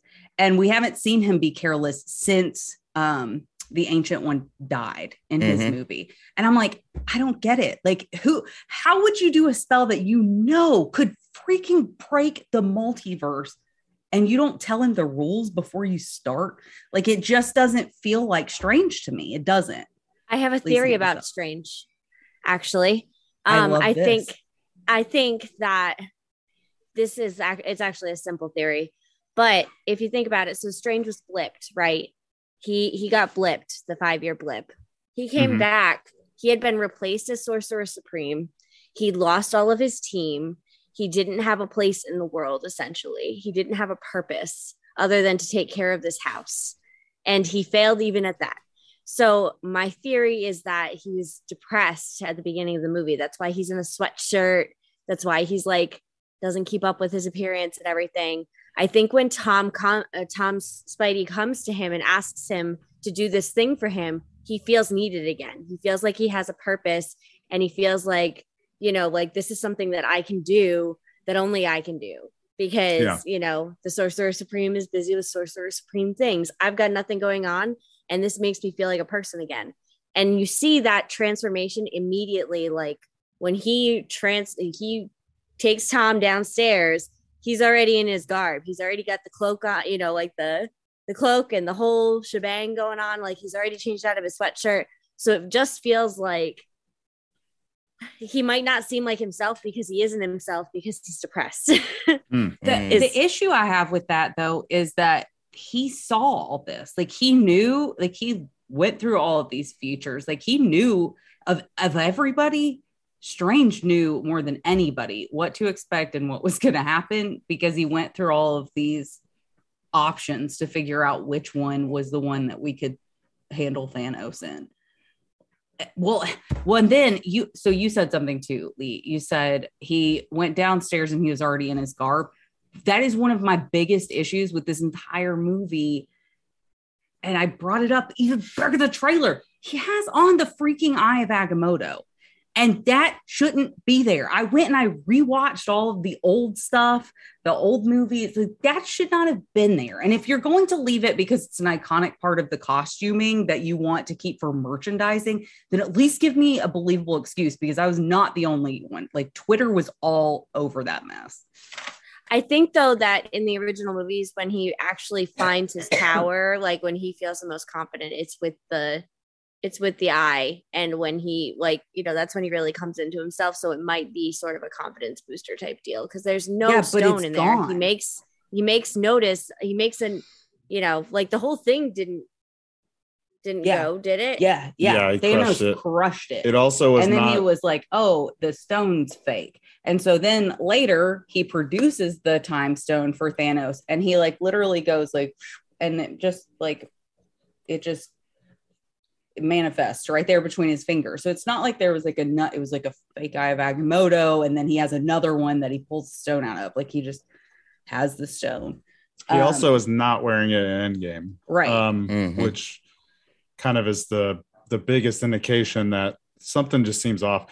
The thing, he just seemed a little off on this. If you look at his scenes from Infinity War, when he is all hell bent about he's willing to sacrifice Tony Stark and Peter Parker to keep things stable and keep order in the world and all this stuff that Doctor Strange is not present at all in Spider-Man. He's just like, yeah, sure, I'll do the spell. If Peter's starting to talk during the spell, just maybe restart. Can we hit a reset button? It just doesn't make it doesn't make sense to me. But I was like, that's totally fine because it's not Strange. But they didn't double down on that. So here we are. Maybe. I still disagree, but the rest of the internet does not agree with me. All right. We kind of went on side roll there. But James. Yes, James. No, I would say we could, for time's sake, we could just go to best moments, because I agree with all you guys on the stuff that didn't work.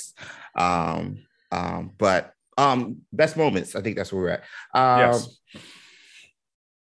Andrew, any scene he was in, him and William Dafoe to me stole the show in the movie.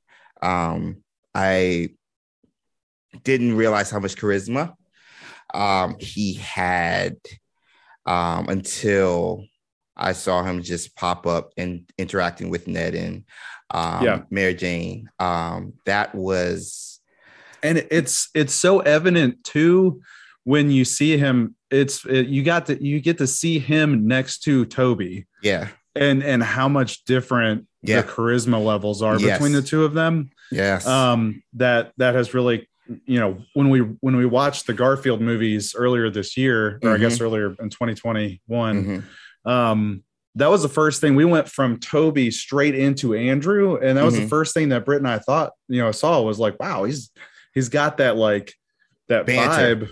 Yeah, he's got the talking as Spider-Man, which you didn't see as Toby, which again, which is why he's my favorite Spider-Man more so. With Toby being Peter Parker. But and of course I think Lee touched on it, but the only scene I cried in was when he saved MJ, because the Amazing Spider-Man 2 that was higher on my list than a lot of people would have it, the movie wise, because the movie overall didn't really work because it kind of felt like a mess. But why I liked the movie so much was the Gwen and Andrew Garfield relationship, or Emma Stone. Yeah, Emma Stone is the actress. And bring back Emma Stone. And I thought those two were the best aspects of that franchise, or that iteration of Spider-Man. And so to see him lose her and see that classic scene portrayed, she's even wearing the same outfit from the comics. I'm about to tear up now. It was so well done in the Amazing Spider-Man 2, and to see that him save MJ, because they explained earlier how that was, bugging him a lot. And so for that, and it was a moment. It was just a moment. He stood there. And the acting it was perfect. Again, anything with it. I mean, the scene was perfect. He's just looking at her and breathing in and tearing up a little bit. Not that much dialogue, nothing. It's just the acting. Let the actor do what he does. And so that was any of those scenes, but that was the Andrew moment. But all of his scenes, even the stuff which we found out was one he improvised, which like, man, I love you guys. And talking about man, I wish I got to go to space. Like I just, fought a robot and stuff. Yeah. I mean, just the small stuff. He's just walking up to Toby behind him, just looking at him with his lab coat on. Any of the scenes with Andrew were amazing. And again, it was so good to see him you can tell they let Andrew Garfield just be himself and act, because out of the three Spider-Man, at least iterations in the movies, at least, this was the actor who wanted to be Spider-Man more so than a lot of people. A lot of people forget the Hall H appearance where he came up to ask a panel about some stuff and he took off his mask. He was everybody freaked out because he just wore Spider-Man costume just to be around people. And this was just when he got signed on as Spider-Man. So to see that love come out in his acting and stuff. I mean, Andrew, that was some of my best moments, was just Andrew's on screen. Gravitas, his everything, he killed it to me. Yeah, agreed. Totally agree. I mean, everything Andrew in this movie was amazing. Everything Andrew, for sure. Mario, what were some of your I caught you, sorry. Oh, good. We got it. So with me, totally agree with all the Andrew stuff. I think just seeing the three Spider-Men just interacting, just in the lab together, and just a small talk, little line, the line, lab. I almost forgot about the lab. Yeah. The line that always makes me laugh though is when they're setting up, they're teaming up, they're in the huddle, getting ready to go out, And they're like, all right, I'm Spider-Man 1, you're Spider-Man 2, and you're Spider-Man 3, I guess. And, Spider-Man 3! Just hilarious. But honestly, my favorite scene is the end of the movie, is the initial Tom with the sewing machine. He made his own suit. It's the classic suit, and he's swinging. Yes. It's like that's exactly what I said. I said, finally. I was like Jeff Goldblum in Jurassic Park. I'm like, son of a bitch, you did it.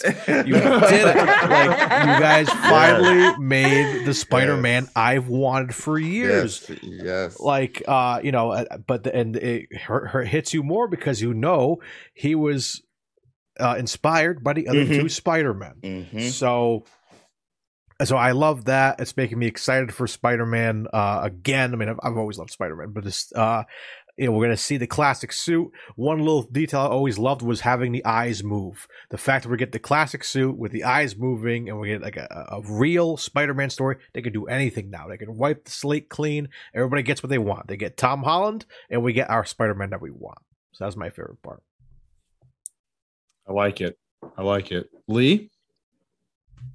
I have to say, it's already been mentioned. I feel like we've covered a lot of this movie already in terms of what our favorite parts were. But the initial coming through the portal was one of my favorite parts. But also them standing around just chatting on the scaffolding while they're waiting for the villains to show up. And then, like when Toby and Andrew are talking about like their back problems and like, like middle-aged adulting problems where they're like, this sucks. Like, oh, you want me to crack it for you? Yeah, sure. Okay. Like that whole scene leading it up to towards the end of it, Andrew being like, gosh, I'm lame. Like I've only fought like this. Yeah, the alien conversation. And Toby is like, no, you're amazing. You are amazing. I think we need to work on our self-talk, right? Yes, that was so honestly, I loved that. It was great. It was great that he called him amazing too, with his movies being the Amazing Spider-Man. It was such a good touch. I think James said it best when we first had a conversation about this movie, that I could literally sit and watch an entire movie with just the three of them conversing and interacting. Totally. Yep. That was the best part.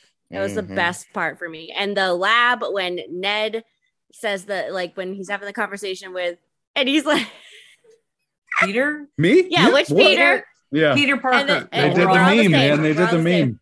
And then the one where he's like, oh, like the best friend thing where he's like, oh, don't worry, I won't turn into some crazy bad guy and kill you. Like, that whole exchange was just so funny. We have our theories for another episode, I'm sure.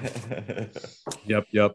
Real quick, favorite moment for me was the moment that they made the cool youth pastor joke. Oh my gosh. I laughed so hard. It was great.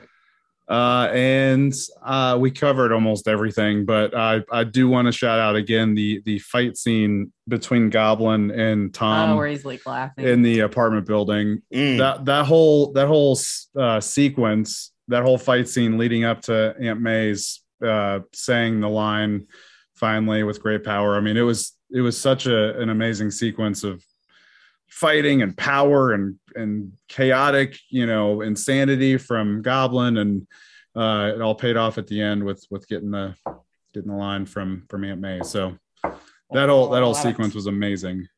So real quick, let's just ask real quick big questions. We do not need to jump too far into these, but big questions coming out of this movie leading into Multiverse of Madness and the other Marvel stuff. What are some lingering questions after leaving this movie that we want to ask?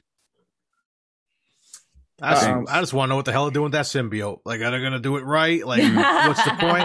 And I kind of want to get some kind of explanation as to, what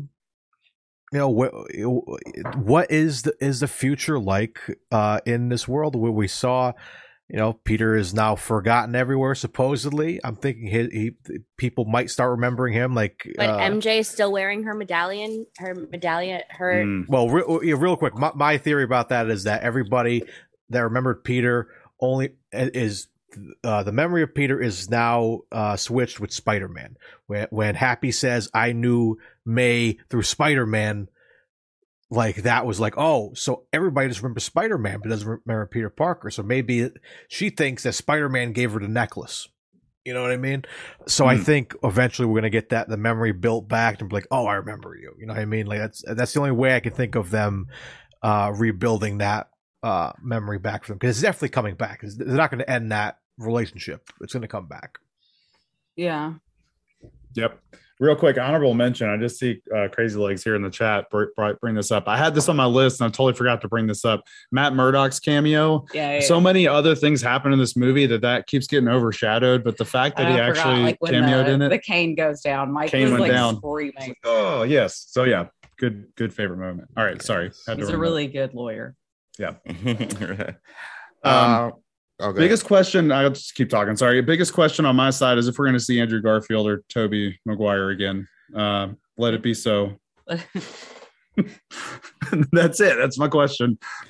My question is, are they going to keep him as the friendly neighborhood Spider-Man? He did all the cosmic stuff in the outer world and just epic stuff. Tom Holland's already done that. Are they going to have the discipline, Sony at least, have the discipline to keep him in New York and have him just deal with one foe and all the problems that is being Peter Parker without Tony Stark, without funding him, without any of his friends, him trying to get a job? Are they going to keep him low key, or are they going to go grand again? That's my only question I have with coming out of this movie, because they set it up and I just hope they stick with that. That makes sense, because I mean, he is the only one that really didn't start out at not really your friendly neighborhood Spider-Man. So are they going to keep him your friendly neighborhood Spider-Man for a little bit longer? Yeah, that makes sense. I think he hasn't had a chance to do that. We talked about this, James. When you get Tom Holland's introduction, he all of a sudden his friendly neighborhood gets invaded by Thanos. So he doesn't get that chance to fully. I mean, you saw him at the very beginning of Homecoming. I mean, he is trying to kind of fill that void or fill that role of friendly neighborhood, and then Thanos kind of wrecks that plan and he goes to space. So, maybe we'll give him some time to breathe and actually embrace that a little bit. My big question: will Jacob Batalon be returning as Ned Leeds, but not our Ned Leeds, but a different Ned Leeds, harnessing his magical abilities to become a weird magical version of the Hobgoblin? A magical version. Yeah, I think that they will. My current working theory is that they will mash up the character of Hobgoblin with one of the three Daiwada, which is the Filipino pantheon of Marvel. And just fun fact, the main one, his comic book costume is green and gold, which is the costume colors that we did see on his Lola's sewing machine. Mm-hmm. She was sewing something that was green and gold. Could be interesting. Anything. Very curious. Lee, did you have a question? Mainly it's whether or not I'm having a hard time brain words. The Ned thing and everything else, how many of these supporting characters or how many of the people in his life are we eventually going to see again? Is Happy going to see his way out like his, boss did, sort of thing? Now that there's no Aunt May tying him into Spidey's life, now that there's no Tony Stark, is Happy going to continue to be a part of the story as well as everyone else? I'm really hoping that the MJ Ned dynamic continues, that they do actually, Spider-Man does find them and that they remember him and all of that, because I really want to see Ned's magic develop in a more positive light. I would really love to see him be them form the next Avengers or what have you. But alas. I think Spider-Man is going to, or at least Peter Parker is going to find the Fantastic Four. That's my running theory. Especially the director, right? With Watts doing the director of the previous home trilogy for Spider-Man, doing Fantastic Four. Spider-Man trying to get a GED so he can go to college. Might run into Johnny Storm, which they're best friends in the comic books. Chris Evans. No. Oh my gosh! But I think they might find a way. At least Marvel will, moving forward, to tie Peter Parker and Johnny Storm together to introduce the Fantastic Four. I love that theory. That's one of my favorite theories. I want to see how Kingpin ties into all this too. Good old Kingpin. Did he survive? I think he's going to be the next big bad. Did he survive the Hawkeye finale? I think he'll be like the big bad of like the Earthbound stuff. But I think that they're going to focus. I feel like they could potentially take Spider-Man and focus him in on that. I mean, that's in his city, so it would make sense. Yeah. Right. Yeah. All right. 100%. So is that it for Spider-Man? I think that's it, baby. Thoughts? That is it for Spider-Man, and we are on to the speediest speed draft we have ever done in our lives. Yes, guys. So we hope you guys enjoyed that. So it's out of time. Yeah. So we still got Buster to draft. So, ladies and gentlemen, as you know, every week we get together for the nonsense draft. Now, Mike, you got to explain this draft to me, man, because I'm still confused on what we're doing. Oh, this is going to be great, too. 2 hours into the podcast, right? So tonight we are drafting. The topic is going to be Disney princesses battle royale. So we are taking Disney princesses and we are having them duke it out in a battle royale. Now, you may say, well, Mike, there's only a dozen or so princesses to choose from.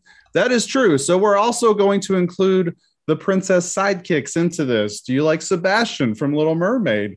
Do you like the little gecko lizard guy that Rapunzel has? You can add them into your team as well. So this is Disney princesses plus sidekicks battle royale. Let's get this going. It's going to be crazy. Let's roll those rolls. Let's roll for initiative. And let's set a time limit for this one. You have like 10 seconds to pick your person. 10 I think seconds. all of us should know. 10 seconds to pick? All right. No thinking, because we want this to be funny anyway, right? Yeah, this is going to be crazy. 20, brother. James got a 13. I got a 20, brother. Wow. Oh, we got Dap in the chat. Perfect entrance coming right into our draft. Speaking of drafts, let's go, brother. Shouts out. Who got the 13? Was it James? Yeah. Mario and I are on the same page. Go ahead, Mario. You got it. Shouts out to the Drafted Podcast. If you guys need a new guest, you know who to pick next. I'm salty you guys picked Britt first. I'm ready to draft. I listen every week. I'm ready to go. Anyway, go check them out. Asking how this battle will go down. Is it a battle of wits, a knife fight? I think it's going to be more like a cat fight. But yeah, it's a fight. It's a physical fight, battling in their own. Own style. You're just trying to win however you can in a battle. Using I got wits, a 9. Weapons, whatever. I want to see blood. I want to see blood. I got an 18, by the way. All right, yeah, I got it. Okay. All right, guys, here is your order. Bro, Mario got a 20? Yeah. So we have Mario. Man. And then Mikey. He likes it. And then James. And then me. And then Lee. Boom. All right, we'll be snaking, guys. So Lee will have 2 picks in a row. All right, I could deal with that. All right. Get her moving. Mario, what's going to be the first pick of the draft? That is the question. Easy peasy. This is my favorite Disney princess. I'm going to go with Moana. Oh, son of a bitch. Moana. Make way. Yes. Moana, it's time you knew. The village of Montanui. Oh, man. This is going to take 10 times longer with all the songs. We're girl moms. So we've seen... Man, we've seen this a lot. I don't have that excuse, but I've seen that movie a couple hundred times. All right. So Moana is very smart. She's got some. Does she have the water, the ocean with her to like help her with magical stuff? I think it's fair that like the princess has their like whatever. Yeah. Yeah, but she doesn't need it. She does the wayfinding and all of that. Yep. She doesn't have she never really had powers. She can toss tidal waves onto people. It's gonna be great. No, she didn't really have powers though. She talks to the water. But the heart of the ocean doesn't manipulate it. It's because she has that relationship. Well, so. yeah, but Lee, do you want this draft to be over fast? Yes, Mario. Let Mario have his Mario has water powers. Okay, Mike, your turn. 10 seconds. All right, slam dunk. This isn't any no thinking involved in this at all. Elsa is my pick as my top princess selection. She has ice powers. She's cold to the bone. She's going to wreck some face in this battle royale. So Elsa is my selection. Okay, James. I have a question about mine because I'm going to save my Disney princess. I'm going to go with the sidekick. Okay. Can I pick Genie from Aladdin? Oh my gosh, it's such a good pick. Why did I think about that? Yes. That was my next one. God damn it. I'll allow it. Genie from Aladdin. We're going heavy off the jump. Okay. Oh my gosh. What a steal of a pick there that was. I'm annoyed. I didn't even think about Genie. Okay, well, I'm gonna go with Mulan. Oh, Mulan. Warrior. Ooh. That's a great pick. Oh my God. You guys. Robin Williams, of course, Ty. Come on. Like, that's not even a question. To defeat. Of course. Shitballs. All right, Lee, you are up. Okay, well, I guess I'm going with you guys took all the fucking good ones. I'm gonna go with my first draft pick is gonna be Merida because you know what? Great pick. That's a good one. It's the Hawkeye Legolas of this universe. Yeah. Yeah. And my second pick is going to be Olaf because who doesn't fucking love Olaf? Yes. I love it. All right. My second pick, I'm going to go with Rapunzel for her healing powers. Oh, no. Oh, that totally was going to go. Luckily, Will has like really been hardcore watching that one a lot. I was going to go Rapunzel if Mario went Elsa at the first pick. Dang it. All right, James. Almost made it back to me. Oh, I'm going my girl. I gotta go Pocahontas off the jump. Dang it, that was Colors of the Wind, man. Like, see me in the nature, yo. Let's go. Nature. You got nature behind her. Let's go. All right. Okay. Mike. All right. So speaking of nature, can I draft a non-human princess from Lion King? Princess Nala? Yeah. Princess. Ooh, yeah. Boom. Get that lion action in here. All right. Elsa's going to be riding on Nala into battle. Can I borrow Elsa to keep Olaf alive? Yes, I will allow Olaf to stay alive. Just Thank you. Frost. Yes. All right, Mario. All right. For a sidekick, I got to go with Pegasus from Hercules. Oh, nice. That's a good one. And you get another pick. I have another one too. Ooh, man, this is tough. Oh, I got a sleeper that nobody's thinking about. Oh no, I got another one. Yo, we going heavy here. We going heavy. I'm letting you know. With the I'm not even princesses. worried. I'm not even worried. Man. I'm scrambling now. I am. Oh boy. I think I'm going to go with. Can you pick multiple sidekicks, right? Yeah. Yeah. So I'll go with Lumiere. Oh, yes. Yeah. He set stuff on fire, right? Yeah, he's like flamethrowers. Yeah, I like it. Oh geez. All right. I'm gonna. Crap. What is? I'm gonna go with another tiger here. Are you okay? You're right. I'm gonna go with another tiger for a sidekick. Oh, Jasmine's tiger. Jasmine's tiger. I can't think of his name though. Raja. Jasmine. We're not even picking Jasmine, but we're picking Raja. I had on my list. I didn't think anybody would pick that. I'm dual wielding tigers and lions. This is crazy. All right, so since your boy got the genie, I got to pair Genie up with the fairy godmother from Cinderella. Let's go. Oh my God. Yo, we bringing the heat, yo. Let's go. Oh my God. Man. I was sitting here thinking, what James can I thought of ones that like never I know. would have even crossed James, my literally, mind. I'm Googling trying to figure out magic psychic to like combat Genie, and then like went right over fairy godmother. Dang it. Okay, so jeez Louise. Okay, I think for my third one, I'm gonna go with I think I'm gonna go with Vanellope for her like her driving skills. Like I feel like she can get us out of like tight situations. Yeah, and stuff like run that. people over too, Yeah, right? so I'm gonna go with Vanellope. And she's kind of insane. She's like hardcore. Like she's hanging out in that game, Slaughter Race, and like she's cool with it. Like there's like killer clowns and stuff, and like she's right at home.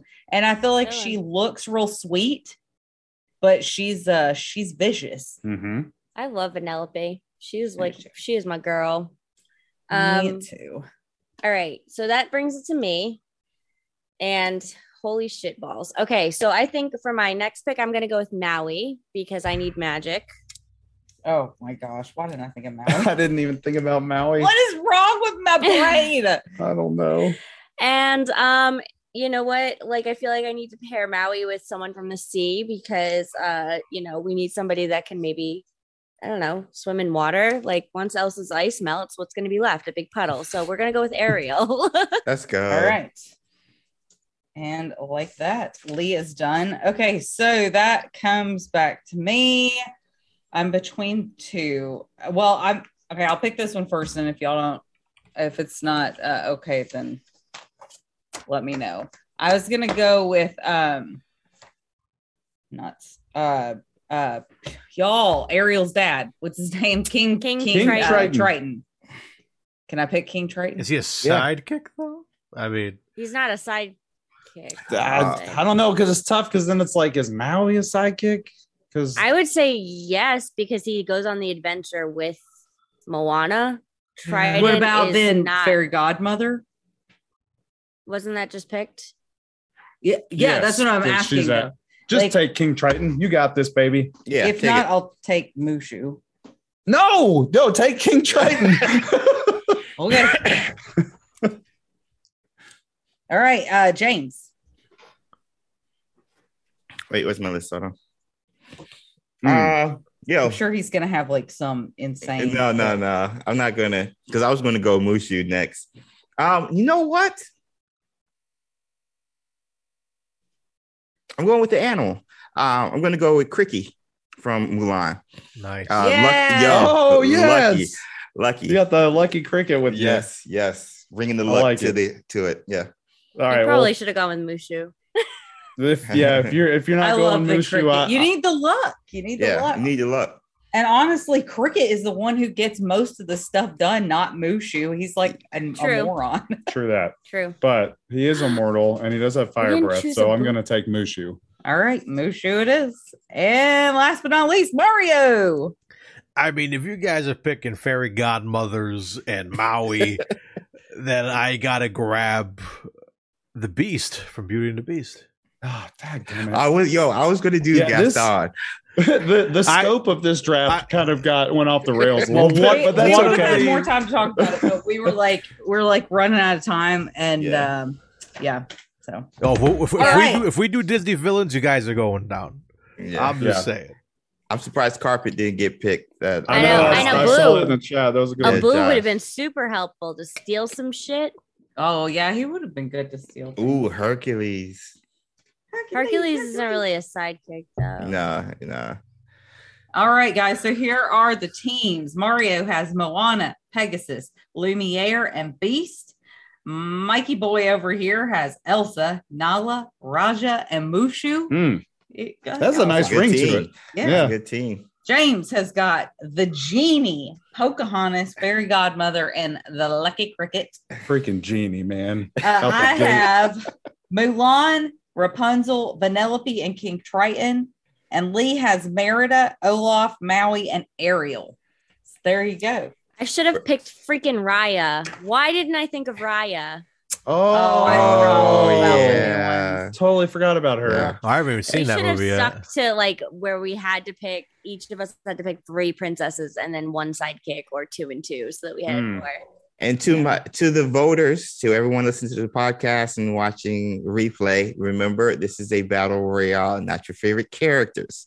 Right. So keep in mind, this is a battle. Which team would come out if they fought against each other? Just remember that. So, especially talking to Brita, because I know she always talks about her favorite characters when she votes. I was like, I really wanted to get away from doing just like our favorites picks, because it like requires no strategy. There's 2 strategies. Do I go for the vote or do I just pick my favorites? Yeah. I'm like, we need to get some drafts that require some strategy. It's like, guys, explain your pick. Stay tuned, because we're going to be doing a dance battle royale at some point. My gosh. Like between us, we are doing a dance battle. Yeah, we're going to do, we got James doing some fuertes and Brad doing some weird robot shit. And I already got my music lined up. Just let me know the time and place. All right. It's going down. Arigato, Mr. Roboto. Domo. Yep. All right. Before it gets any weirder, Mario, why don't you end this? Ladies, and this is what the people come for, is the weird shit. But ladies and gentlemen, this has been the Friggin' Nerds podcast. As always, guys, thank you for joining us. If you want to help support the channel, you guys can hit us on a follow on Twitch. We're on Twitter as well, at Friggin' Nerds. We have merch out now, guys. Go to frigginnerds.com/shop to get some awesome t-shirts, mugs, stickers. We have a few great sales already, so we love seeing pictures and stuff of you guys holding the merch and stuff. We love it. Yes. So if you want to share that, hit us on Twitter or hit us on our Discord. Show us your Friggin' Nerds swag.